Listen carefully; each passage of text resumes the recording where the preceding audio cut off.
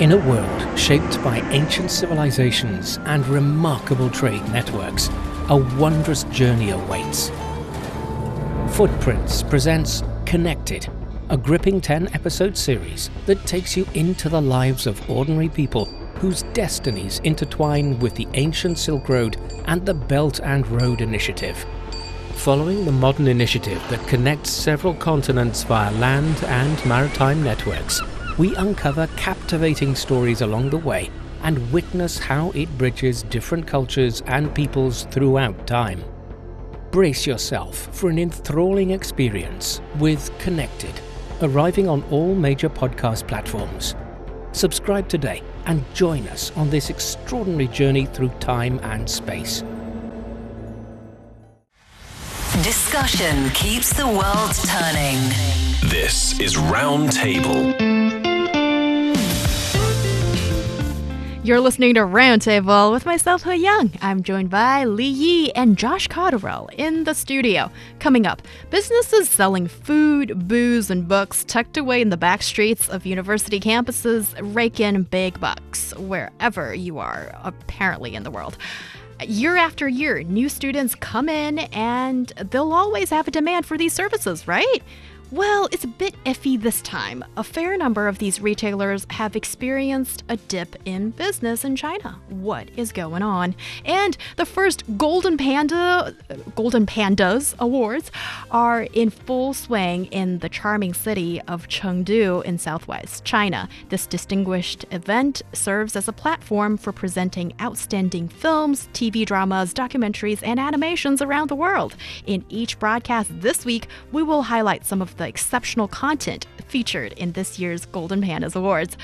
Our podcast listeners can find us at Roundtable China on Apple Podcast. And if you have a question that you would like us to answer, emails and voice memos come to us at ezfmroundtable@foxmail.com. Emails are fine, but voice memos are always better because we're a radio show and podcast after all. And we'd really appreciate it if you could include your name and also region of residence in your messages. And now on Roundtable, as we move on to the next topic. Every university has a few hangout places frequented by students and staff, often located in a nearby back street or alleyway. With this guaranteed foot traffic, these businesses usually sell food, beverages, and books. They do very well. These establishments also carry a unique sense of community not found anywhere else. But now, some small businesses along these university-adjacent streets are facing challenges. One key reason being more college students are exploring alternative options. What alternative options? It sounds a bit dodgy, but it's not. It's not. So let's take a walk down memory lane first. This typical back street near university campus. What's your memory of that, Li? Well, actually, just outside the back gate of my own college, which is Beijing Foreign Studies University, there is a very famous back street. Actually, the name of it is Houjie Back Street, simply as that. And, it's so famous and popular among college students nearby because it's also a street shared by my college and also Minzu University. So it's in the Heyang district.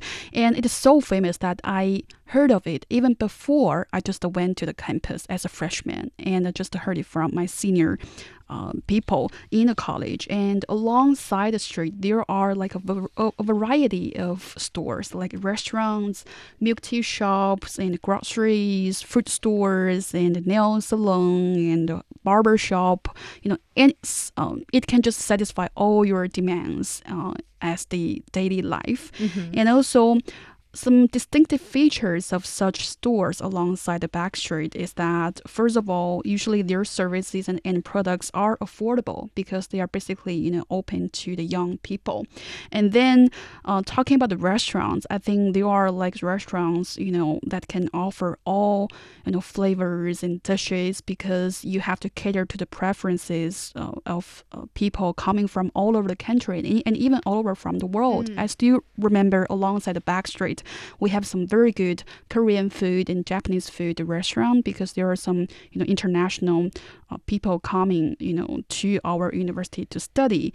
And then I still remember every time during the night, the street can be so vibrant and lively because there are also some pubs and you can just experience some, freedom and fresh air, especially when you're a freshman just coming out of the senior high school and you want to have such taste of life. Right. And what is it like in the UK or in some of the Western countries when it comes to the backstreet of your university campus? Well, I think like many universities, it depends on the university, very much so. In the UK, we have quite a lot of university towns. So cities in the United Kingdom are relatively small. Some of them are tiny, really, especially if you compare it to China. So the whole town, the whole city will sort of revolve around the university. The university will employ a lot of people there. The students will make up a big part of the populace. And so businesses there, they thrive on student custom. So it's like the whole city is a backstreet, I guess. Although some of them look very fancy, actually. If you've ever been to Oxford or Cambridge, you definitely wouldn't call it a backstreet like that. But definitely we have things like this, but I think it is very different. And I think one of the key things that I've noticed, having lived in China and also spent time in Heyang, where there are a lot of these backstreet areas where there's so many universities, right? I found that definitely in the UK, there's less of an emphasis on restaurants and eating out. I think there's more of an emphasis on pubs and bars. And I think that one of the reasons for this is simply because in British culture anyway, and I think in European and American university culture especially, socializing at university, the focal point is drinking in the bar, more so than food, for example, although people do eat. Whereas I found in China that a lot of it is, there's a focus on food. Moreover, the price of eating out in China is definitely much more affordable than it is in my own country. So this is definitely a difference that I've seen. But I think I would say we do have backstreets, but in their own sort of flavor. Yeah. Well, you mentioned price and a little bit of the culture as such, and this brings back memories. I went to LSE in London for my university days, and there was this. Oh, there is still this Singaporean Asian food. What do you call it? Cafeteria kind of place? Anyways, tucked away, like just 5 minutes away from my university. And also, we don't really have a campus because you're kind of just in the middle of the city. Right. Yeah, and it's very affordable. I remember, and I've had the best 星洲炒米粉 in my life there, and it was at £6. You can get like this big. Is that cheap? Yeah, is it not? Because if you not when I was a student, that would be my weekly shop. Oh, I'm sorry. I'm sorry. Can I just take that back? No, too late. No, you can't. Yeah. So, but it comes in ginormous portions, and I remember like me and my friends, like sometimes when we want like really authentic Asian food, and then we would go there, and also the really nice waitress, she's like your mom's age, and she would just come in. Well, you would go in, and she would like greet you in Mandarin and with this slight Singaporean accent, and so friendly, and it's almost like going back to your home kitchen in a way. And so I suppose affordable and being close to campus, these are really important drawing points for student custom in that sense. So what's changed here? Isn't it like prime location for business? And aren't you supposed to have this guaranteed business coming in? So what are these retailers complaining about this time? Well, actually, in the past, running a business or like a brick and mortar store nearby universities can be a very promising business. Sometimes some restaurant can really operate really well for years, solely relying on college students as their major customer base. For example, there is a restaurant on the Wenhui Road in the Songjiang University town in Shanghai.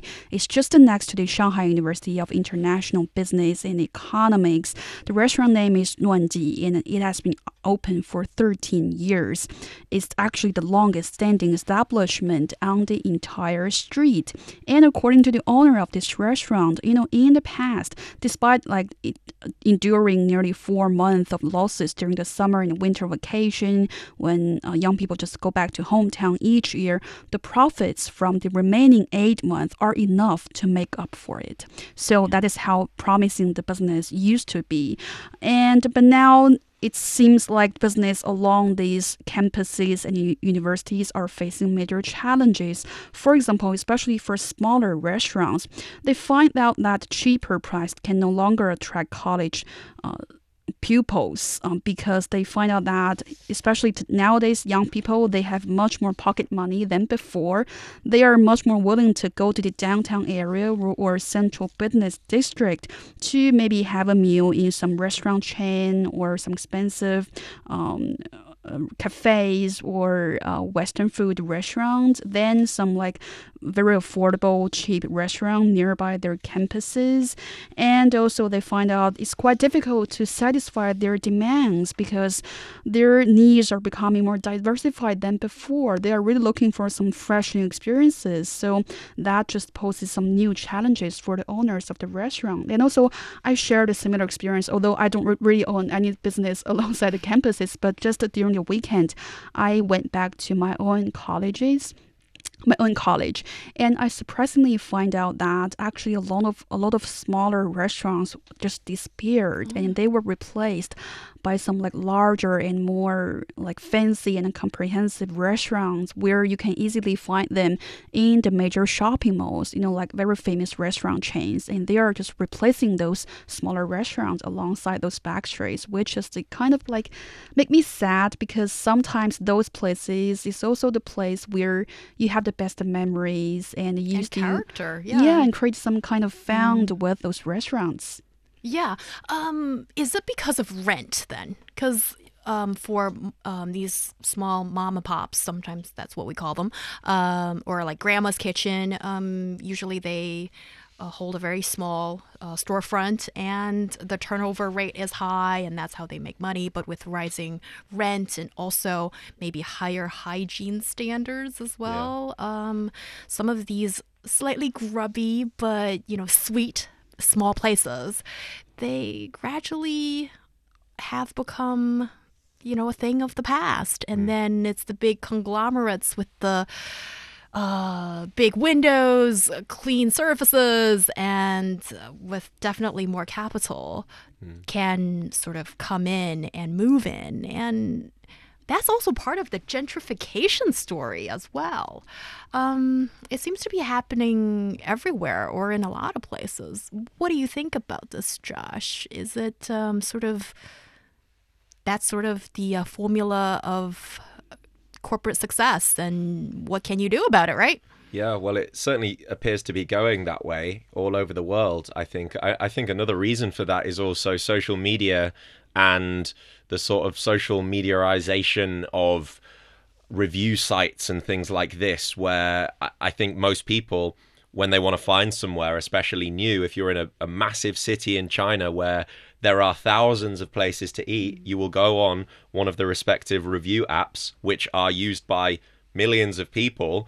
And because so many people have reviewed it, you can get a pretty decent evaluation of how that restaurant's going to be, right? If it's got 4.9 or even 5 stars out of 5, and there's thousands of people that have reviewed it, you're probably going to go there, right? And as you say, it's these clean restaurants, these consistent restaurants, the restaurants that have consistency, which are probably going to be owned by the bigger monopolies that are able to maintain those high standards, both in the restaurant and also online as well. And they're also going to have the money to have a massive online social media marketing presence. So they're going to be able to push their new deals. They're going to be able to hire all the celebrities to stand, and, you know, adverts are everywhere these days, right? I was in a lift the other day, in an elevator. My